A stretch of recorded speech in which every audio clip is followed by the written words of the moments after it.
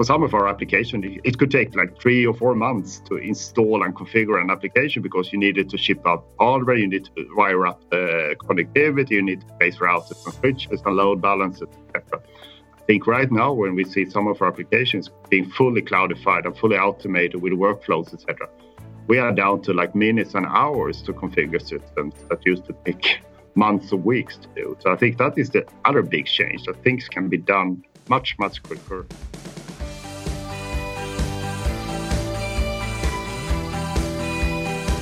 Welcome to another episode of Transmissions from Tomorrow, the show that gives you an inside route to the people driving the digital transformation of business and technology in the world of telecommunications. And I'm your host, Dez Blanchfield. And today I have the honor and privilege of having Mats Karlsson in the studio with me. Hi, Mats, how are you? I'm fine, thank you. Now, Mats, you're in Sweden, I'm here in Sydney. I understand it's actually early in your morning over there, isn't it? It's around 8 o'clock and it's pretty cold outside and it's pretty dark as well. I think you made a comment before, it's probably the most depressing part of the year, but I was there about a week ago with you, and what was interesting is I went to bed with no snow at some late hour in the night, and I woke up and there was snow on the ground, which was exciting. Have you got snow there today? No, not snow. It's only icy roads, but no snow yet. But I think you did you say it was in the temperature was in the minus degrees? Yes. That's so good. It's a special kind of cold up there in Sweden as well. Now you're you're just outside of Stockholm from memory. How do you pronounce it? I always say Kista, but is it Kista? How do you pronounce it? It's Kista. Kista. So it's about 30 minute drive out of Stockholm, isn't it? Yes, around 50-20 outside of Stockholm, north of Stockholm, on the way to the major airport. Fantastic. Now, just a quick intro to you, Mads. Up till recently, you were the head and VP for the portfolio and architecture and system management, but I've just been told that you have an exciting announcement with regard to a whole new role. Could you maybe just do a quick intro to yourself and give us a bit of insight into what that exciting new role is?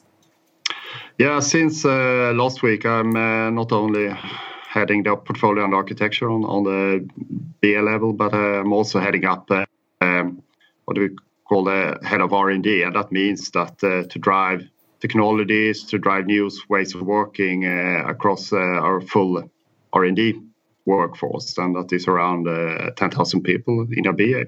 But that is very much about making sure that we have that we are using the most modern technology, that we are using the most modern way of working, like DevOps, etc., and that we are trying to do that in a very aligned way across all R&D units. I think today we have like 12 different product development units across the different product areas that we have in our portfolio.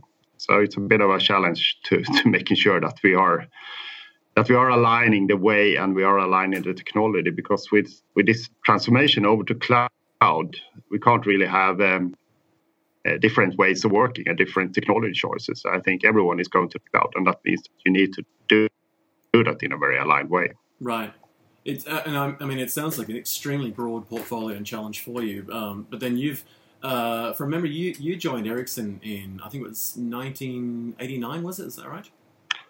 Yes, I was trying to count it. It was like 28 years now. So I was actually joining in 1989 as a tester for GSM. And that was in the early days when we tried to... So when we were introducing GSM in the 1991. Right. So in the early days of mobile telephony. I remember seeing in the Ericsson studios this huge carry box thing with effectively a radio phone, which just reminded me that, it wasn't really that long ago that the concept of a mobile phone was a whole new exciting thing. You carried a big brick around. So, having joined Ericsson back in 1989, you've effectively seen that whole, multi-generation shift from kind of, landline to, radio phone to what now basically is little, supercomputers in our hands, haven't you? Yes, that's been an enormous evolution. I think also the evolution that GSM actually introduced when we got like a global system, more or less, that you could use your phone across different countries and in different continents. I think that was a major shift in mobile telephony. think that was the kind of starting point of modern mobile telephony. Well, it certainly hasn't showed any signs of slowing down. Looking at the portfolio that you currently in your new role have taken over. Before we started recording, you were mentioning some of the technologies you work on, from cloud and OpenStack and Hadoop and Spark, and the shift from big data and data lakes through streaming analytics. So it must be it must get some days where it's just exhausting. You mentioned that some of your interests outside of work included, I think historically you were into paddling and other things, but what sort of things do you do these days to kind of just get out of work and wind down? When I was younger, I used to do a lot of climbing. When I'm getting above 50, you start to realize that you are not as fit as you used to do. So nowadays I mostly do running and going out hiking, but still doing some rock climbing, still doing a lot of skiing in the winter, and trying to be outdoors as much as possible. Yeah, I guess once you're in your world, you're probably sort of in a lab or an R&D or an office environment for the bulk of your work hours. So when you get to your off time of the weekend, the last thing you want to do is go anywhere near technology and go out and reconnect with the planet. I'm really keen to talk a little bit more about the types of technologies that you're currently working with and where they're going to go. We spoke a little bit earlier about some of them in particular. I'd love to dive into them. Cloud's a really big part of what you're doing now, isn't it? Yes, the whole cloud transformation is really key for 5G, more or less, because if you don't have done cloud before you enter into 5G, you can't really utilize the flexibility in terms of placing workloads, the flexibility and the automation of the network. You really need to do cloud before 5G. So I think the whole cloud journey is really key for utilizing the 5G technology. And there must be a significant shift in just the general design patterns and approach. You were mentioning before that once upon a time you worked with dedicated hardware, and I know myself over the last couple of decades the shift from a dedicated physical machine where you had racks of hardware, and when you went looking for a clock cycle, when you wanted something in the CPU, or if you wanted to own a thread, you could be certain that your code was in that core and it was going to get that time. And as the clock ticked over, it was going to run. But when you move to virtualization, particularly in cloud, there's a whole new world of challenges there in just the cloud infrastructure, isn't there, around just getting... And I know you've done a lot of work with OpenStack. You've done a lot of public speaking. I think you did a couple of things around, I think you said it was Atlanta and Paris. You spoke with a team at AT&T around what you're doing with OpenStack. Yes, I think we had 2 sessions with AT&T, and there we were mainly focusing on... I would say introducing features in OpenStack that would make, I wouldn't say more telco grade, but maybe more robust systems in OpenStack. For instance, that functions like notification. In OpenStack, if something breaks down, you don't really get a notification that something is breaking down. The only way to know that something is breaking down is that you have to ask every 5 seconds more or less, are you still alive? And if no one responds, you believe that the guy is dead. So we are kind of pushing a lot from our side that we need this type of functions like notification, because otherwise it's very hard to build this type of robust system that we need for our applications.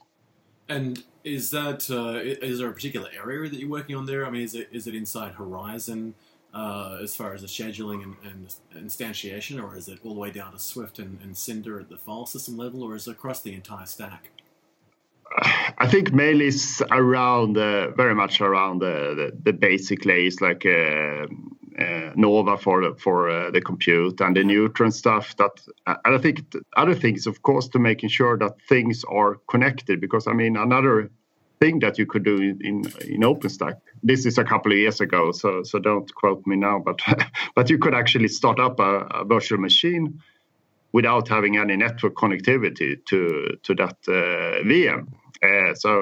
You can look at it, but you can't really use it a lot. So what we are also looking into is making sure that for instance, that if you don't have a network connectivity to a specific virtual machine, it's no use to spinning it up. So there was also a lot of synchronization between the different projects in order to actually get it to work for our purposes. So that is I would say this is the type of areas that we were focusing on. Yeah. And at the same time, trying to, of course, to leverage about the kind of innovation speed and the work that is kind of done outside, but trying to push for these things that we believe is crucial. But we also believe that some of these features will also be needed for more enterprise grade type of application as well. So we don't believe it was completely telecom focused. I think a lot of the things it's really good stuff. Yeah, I remember talking to another vendor in who used to be in the hardware space, but now in services space, but we won't mention their brand.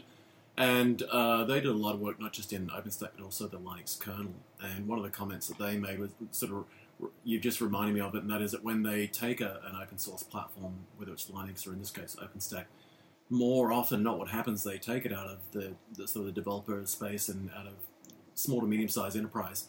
They put it into, whether it's banking or in your case telco, and run it through a whole different level of rigor to make it perform. And then when they hand the code back up and they commit it up, the developers turn around and go, wow, we've never seen it done that way before, or we've never thought of that performance. Because, I mean, in the telco world, people listening may not appreciate it, but, I mean, you work in sort of sub-millisecond space. I mean, you're in sometimes not just the 5 nines, but 6 nines, aren't you? So when you look at an open source cloud that's predominantly, I guess, surviving in a 3 nines world in an enterprise space where things can break and you've got time to recover, even in banking and wealth management and finance and insurance. If you've got a streaming video from Netflix, or if you've got a phone call or an SMS that's going to be delivered or an emergency call, you can't have that, can you? You've got to re-engineer this whole thing to cope with 5 or even 6 nines in some cases. Yes, and I mean the service level agreements on the services that we provide from a telco side, that is still 5 or 6 nines. I would say 5 nines, and that, for instance, includes also planned maintenance upgrades. So we don't really have these huge maintenance windows that you can close down the systems during a night. But of course, the way to implement this is very different compared to what it used to be, because as you say, previously we used to build hardware platforms, and that was kind of completely targeted for the applications that they were running, and we were targeting for having like 5 nines on the hardware platform, including the kind of middleware. Now we need to more or less on the service level achieve the same type of SLAs, but running it on a platform that the basic VMs and the basic connectivity between the VMs is more close to like 3 or 4 nines than 5 or 6 nines. And that means that you have to design applications in a different way compared to history. That leads me to something else you were talking about. And just before we go on to that, anyone who's not familiar with what we're talking about with these whole nines, I mean, effectively what we're talking about is you start out with 100% availability, which is 0 downtime. And you start then looking at whether it's up for 9% of the time and 99% of the time, or 90% of the time means 10% is out. So if you achieved say 1 9 of 90%, that's 36 and a half days from memory of downtime, which is outrageous. But when you get to the 3 nines, you're down to about 8.76 or something hours a year, which is still a lot of time. Even if you get it down to 30, 40 minutes a month for maintenance, half an hour for maintenance is really nothing. But when you get to the 5 nines, I mean, that's like, what, 5.5 minutes, isn't it, a year? It's 5.5 minutes a year. And that is what telecom applications actually been designed for the last 20, 30 years. So it's not a new requirement. And you've built hardware to that spec. So to then have to put, I guess, in many ways, a hypervisor in the form of OpenStack, and then virtual machines, and then a whole software stack, including network function virtualization on top of that. I mean, there's a whole bunch of moving parts in a software and virtual sense that become a whole new nightmare. You mentioned you're doing a lot of work in network function virtualization. What can you tell us about where that fits into the brave new world of sort of cloudification of telco services inside Ericsson, and particularly the types of workloads and use cases that 5G is going to require in that space? So what we're doing on network function virtualization, that is really to making sure in its initial step is to be able to that all our applications should be able to run virtualized. But not only that, they should of course also be able to run virtualized with on a system level with this SLAs that you were talking about, like the 5 nines. But I think the most important also is that we need to have a flexible way of deploying them. If an application, for instance, requires to sit very close to the end user, we actually need to deploy that applications very far out. If it can live very centrally, we can deploy it very centrally in a way to save cost, because it doesn't really need to be close to the user from a latency point of view. And I think the last one is, of course, very much about the OpEx savings that you can do.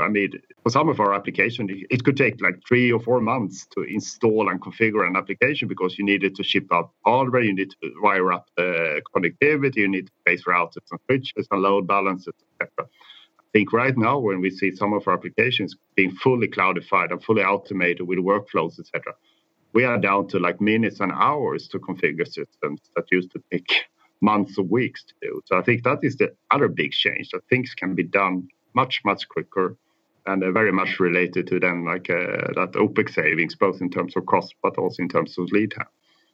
And I guess it also gives you a lot of flexibility, isn't it? Because there's as you said, I remember rolling out a whole new banking platform about 6-7 years ago. Then subsequently a whole new publishing platform for News Corp. And in both cases, they were used to 8 or 9 or 10 month deployments for each, whether it was a banking or a publishing platform. And they thought it was normal that, you would ship out racks and you put power into them and then put top of rack switches and then Ethernet cabling and fiber between them and then, routers and switches and servers and a whole bunch of other redundancy. You had UPSs, and then you had these bespoke dedicated machines with, Windows or Linux or Solaris running. So really what you're alluding to there is that, if you need a new instance of Linux or a new instance of Windows Server, you're talking minutes to get that thing up and running. But also that you can, treat... I love this line that a bunch of people are, talking about now, where they talk about the difference between pets versus cattle, right? Because that's where we're heading, isn't it? We've got a platform and an infrastructure sort of with OpenStack and NFV where we don't really care if a VM dies because we can reinstantiate it and it's all orchestrated and automated. And even in the cloud space, I see a lot of people, and I think you were mentioning you do a bunch of work with us now with containerization and orchestration, where even cutting it down from months to hours, once you go from virtual machines to containers, you can go sort of from 1 to 2 hours to minutes, really, can't you? Yes, I think the reason for going containers is both. I think there is performance reasons. I think because you get rid of the kind of overhead that a hypervisor layer provides or gives. The other thing is, of course, that you can actually build a lot of aggregated advanced services where you combine already existing services, and you can actually combine them in deployment time. You don't need to combine them in compile time or design time. And I think that type of flexibility, I think that is the next step for our applications, to really making sure that you can utilize the technology even further to become much more flexible in providing new services and new type of applications, more or less at deployment time. Do you see Ericsson adopting the sort of what some people might call microservices model, or in some cases we talk about the Lambda design model, where we're almost serverless and we're essentially describing the service we want to deliver and it's instantiated on demand? Is that kind of where telco's going, and particularly the likes of Ericsson?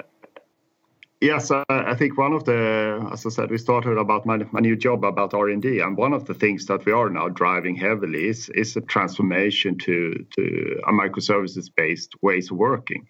The reason is, of course, not only, as I said, about the flexibility and the speed, but the other reason, of course, doing microservices is, of course, the efficiency gains that you can get out of it in terms of the speed of your new application, the reuse of already existing services. So for us, it's crucial of being very early on the microservices track, because there is so many benefits in all dimensions to be there. But of course, there is also a lot of technical challenges. Yeah, well, you mentioned it before. Each of these big shifts, they're significantly large challenges in their own right. We've both lived through the Y2K experience, and I'm sure you'll agree that most companies left it late and struggled to cope with it, and we were all up to the middle of the night trying to deploy patches and fixes right up to the last minute in some cases, certainly with mainframe and mid-range environments. But some of these changes are moving very, very fast.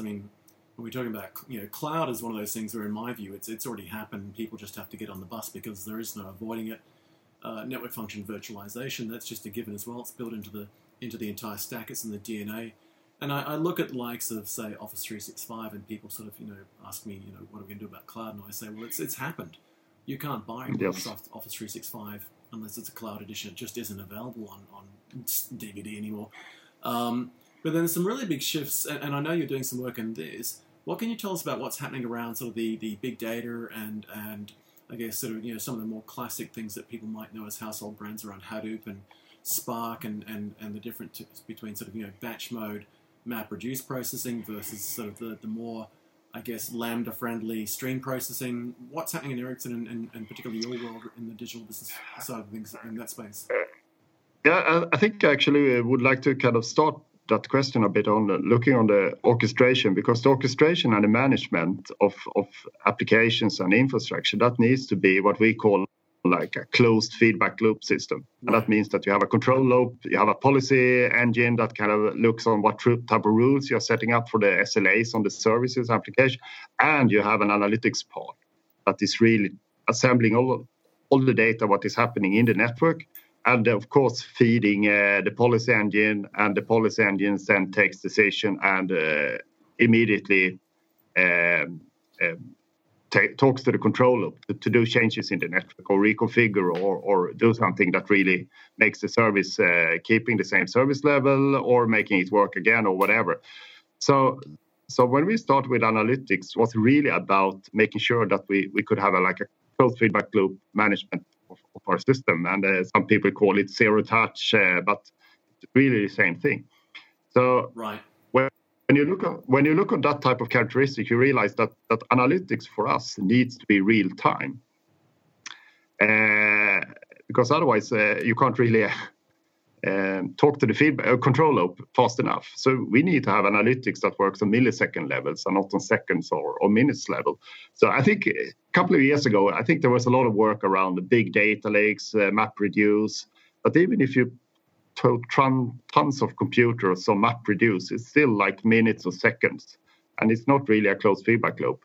So like 4 or 5 years ago, we really started to invest in what we call then stream-based analytics. And that means that we can more or less take out the streams from all our network functions, from the infrastructure, and have a very advanced filtering and correlation, and meaning actually that we can control the network on a millisecond level based on up to a couple of gigabits of events per second happening in the network. What are the kinds of use cases do you throw that at? I mean, you've got stuff at the network layer and you've got other stuff all the way through the application. What are some of the use cases that you're looking for Stream Analytics to, I guess, problem solve for you? I think the major use case, I think right now is I think we can divide them into two. One is the zero-touch operations of the network. You don't really need to have a lot of people going and checking what happened, what should we do with this alarm, what has happened in the system. We are more or less trying to automate the whole process of the operations of the network. The other area of analytics is, of course, the customer experience. Today, if you're running on a broadband subscription and you have a lot of problems with your broadband subscription, and you try to call the operator, why do I have a lot of problems with my broadband subscription? They can't really tell you in details. So I think the other one is, of course, making sure that you as a customer for the services that you are using actually can get a very good feedback about the performance. And of course, in the end, you shouldn't even have to call them. It should be handled automatically. So the customer experience management and the kind of zero-touch operations of the networks are today very much the driving of analytics. And I guess it's about building some intelligence and smarts into everything from the infrastructure layer all the way up to the customer-facing pieces in it. You mentioned you were implementing a lot of R&D effort into machine learning and so forth. Where does that fit into that challenge? I think the machine learning is, of course, very much fitting into. It's very closely related to like the policy control, because today what we are doing today is very much feeding with predefined predetermined rules for the actions we should take within a network if something happens. I think with the machine learning, what we can do is, of course, have machine learning algorithms that really trains the system much better what actions we should take and learn from the actions that it's taking all the time. So initially, I would say it's really about improving the policy control and the policy steering of a network by applying then machine learning on top of the policy steering of a network. Right. And there must be I see a lot of industries suffering from this challenge now. I can imagine telco is right at the bleeding edge. But, when you look at aviation and transport and logistics and a whole range of spaces, and even banking, we're at the point now where a lot of this original sort of, mainframe terminal design pattern where, we'd put a terminal on the end of a mainframe and type the data in, it would go to a central location. I mean, there's just so much data moving around now, whether it's smartphones streaming outwards or sensors and the IoT that's sort of exploding like a Cambrian explosion. Ericsson must be seeing this whole issue with sort of what's become edge computing in many ways, surely, where you can't just bring it all back to one central location. You're having to distribute and break things up into different sections of the network, are you? Absolutely. And I think this, of course, also brings us into the 5G area, because historically, the delay in the accesses has been like on a magnitude higher than actually delay in the transport between the users and the server somewhere. And of course, with 5G, when we're going down to delays of like a millisecond type of delay in the access, the only way to kind of use that performance from an application point of view is, of course, to move the application closer to the users. And that is, of course, what is driving also, I think, the edge compute. The other way of edge compute is, of course, that if you're going to take decisions for some of the applications, like it could be haptic control or robotic, etc., where you have a need for having like a 3 to 4 or 5 millisecond round trip delay from the user through the access to a server. I mean, the service needs to stand pretty close to the users. Otherwise, it's very hard to utilize the improvement that you get on the latency. So edge computing, I think one is, of course, to drive it from the latency perspective, but other use cases, of course, with edge compute is that it's very costly to kind of backhaul a lot of this very detailed data all the way up to a server in maybe another continent. So you need to be able to filter data very far out as well. And I guess at some point you end up with a scale challenge, don't you? Because if you're building it all in one place, I mean, the Amazon Web Services model where everything's sort of central, and even though they've got multiple regions and zones, it's effectively the same thing, cookie cut. I mean, in your case, you're going to have to take a lot of that transition from physical to virtual and virtual to cloud and microservices. You're going to have to be able to distribute that not just across your own business, but also through business partners and other parts of the infrastructure, because organizations build their telco platforms on Ericsson technology. So with the transition from the typical hardware design model through to cloud and then network function virtualization and through all the digitization you're going, I mean, there's a big shift in the digital transformation of Ericsson itself internally, and that must come with its own challenges, of course. What sort of challenges do you think you're facing or going to face now, or what are you facing as far as what you're doing with business partners? I mean, a lot of companies are building their infrastructure on Ericsson, everything from poles and wires and towers through to the switched fabric and software and services. What are some of the challenges you're facing in that space, supporting some of those business partners with their rollout? Because the challenge is big enough internally yourselves, but it must be tenfold bigger when you've got dozens, if not hundreds, of third parties that you're providing hardware and software services to. Yeah, I think one of the challenges I think with edge compute is that I think the operator have a very golden opportunity to actually have the infrastructure to deploy, for instance, things very far out. But today there is a bit of a disconnect in the whole ecosystem around the edge compute paradigm, because I think the operators need to be able to open up these capabilities for external players.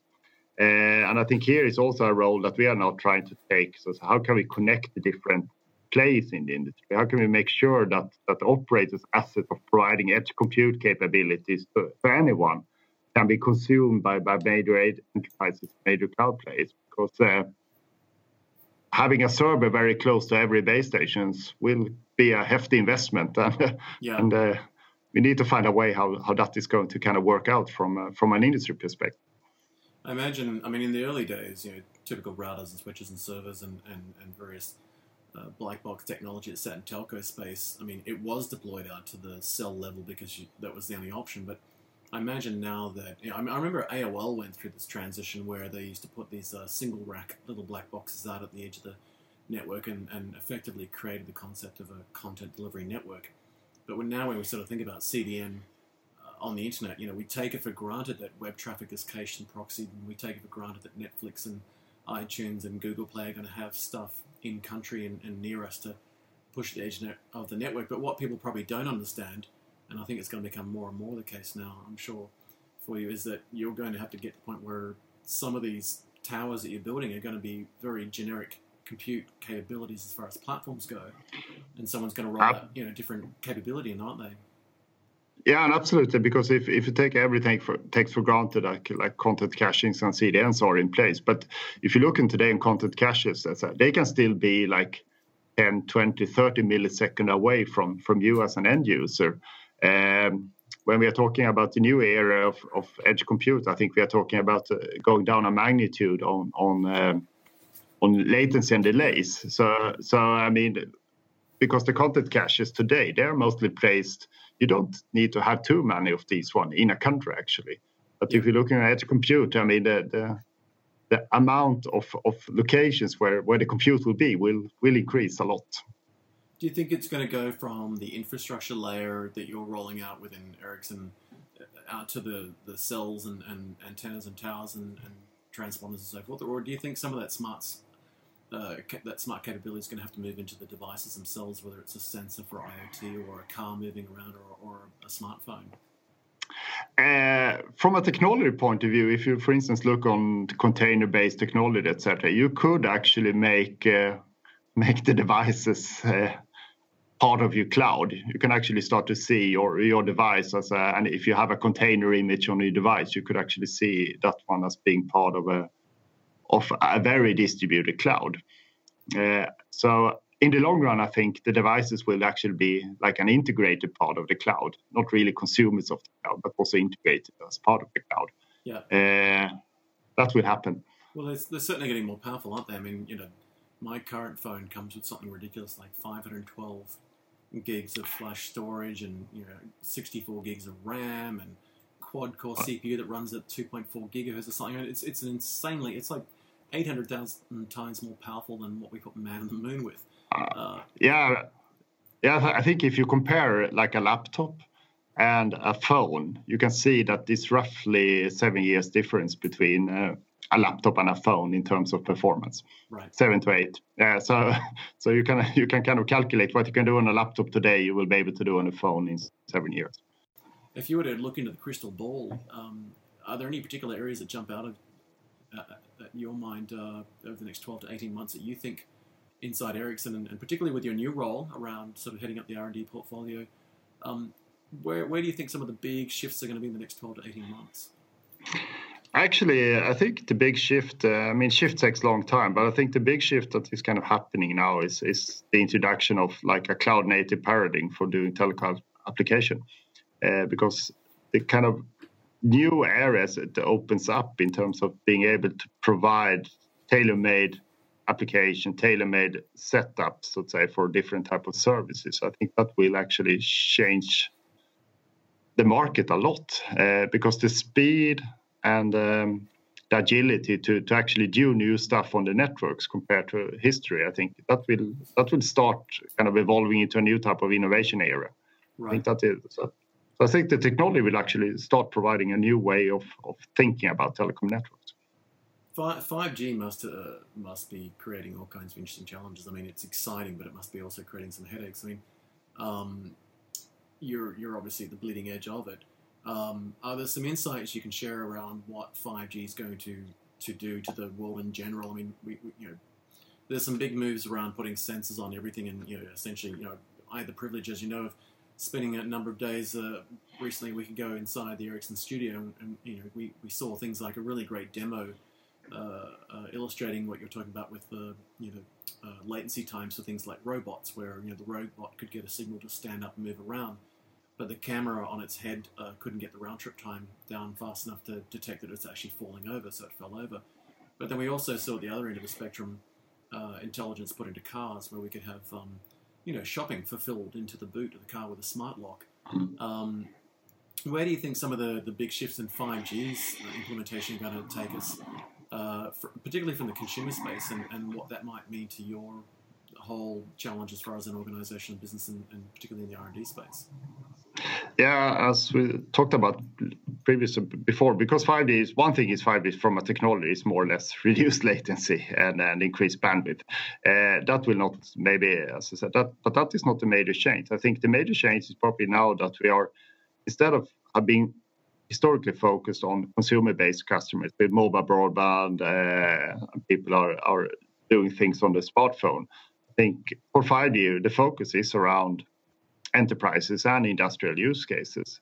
And that means that we actually we need to design systems and network that can actually very quickly adopt and configure for any dedicated industrial use case or industrial service that is needed. And we also need to be able to connect the operators to the enterprises that are using the service. So I think very much on 5G is also the complete paradigm of serving new customers, providing new type of services on the network, instead of only providing the basic 4 services, as I used to call them, like voice, data, SMSs, and VPNs. Right. For 5G, it's actually, we don't know the services that we need to create, but we just know that we need to be able to create new services in a very quick way. I guess it's like the disruption we're seeing in insurance and advertising and banking, isn't it? We talk about fintech disrupting banking. We talk about insurtech disrupting insurance, and ad tech disrupting advertising. I guess the thing that's impossible to predict now is in this shift to digitizing everything, taking bridges and putting sensors on them and collecting data, building smart drones that can go in and out of mines to detect risks and other things, which we saw in your Ericsson studio. Really, I guess, to paraphrase in many ways, the challenge you've got now is to build an open and robust and scalable high-performance environment with cloud design patterns, such that other people can try to figure out what the problems to solve are, because there's just too many for you to try and grasp them all yourselves, isn't it? Yeah, absolutely. Because, as I said, we used to do the applications ourselves, like voice applications, mobile broadband applications, SMS. But in the future, the applications will be done outside by other players, and we just need to provide them the capabilities to actually do that in the best possible way. Reading the breakdown of what the mobile traffic was, particularly application by category, I made a note that some of the things that are even happening now, just with the 4G infrastructure that's in place. I mean, file sharing and web browsing and software download and audio streaming, video streaming, all the social networking and messaging, and video is the big one that's a killer, but that's a one-way stream. I guess what we're going to see soon, though, is this whole transition where, I see people walking around with FaceTime and other things on their phones now, so they're moving out of voice and now they're doing video both way. Yes. I mean, that must be a massive nightmare on the network. Yeah, I mean, I think the upstream traffic instead of downstream traffic, because I think a lot of the networks today, not only on the mobile side, but also on the fixed side, has been kind of designed to handle a large amount of downstream traffic and kind of try to do that in a very efficient way. I think a lot of the new use cases and a lot of the new services will also be a lot of upstream traffic. So I think that is a change for the network. Well, it's certainly a brave time for us now. Look, we're coming up to sort of just past the half an hour. So, Mats, look, thank you so much for making time in your early start at 8 in the morning there in Sweden, in Chester. I know it's cold, it's dark, and it's a tough time of the year to get up and move around. Thank you so much for making time to catch up with me this morning. It's been an absolute pleasure, and it was fantastic to meet you in person the other day inside the Ericsson studios. And I'm sure we'll have you on the show many, many times with other topics as well. But look, really appreciate you making time to catch up with us. Yeah, thank you very much for being able to be part of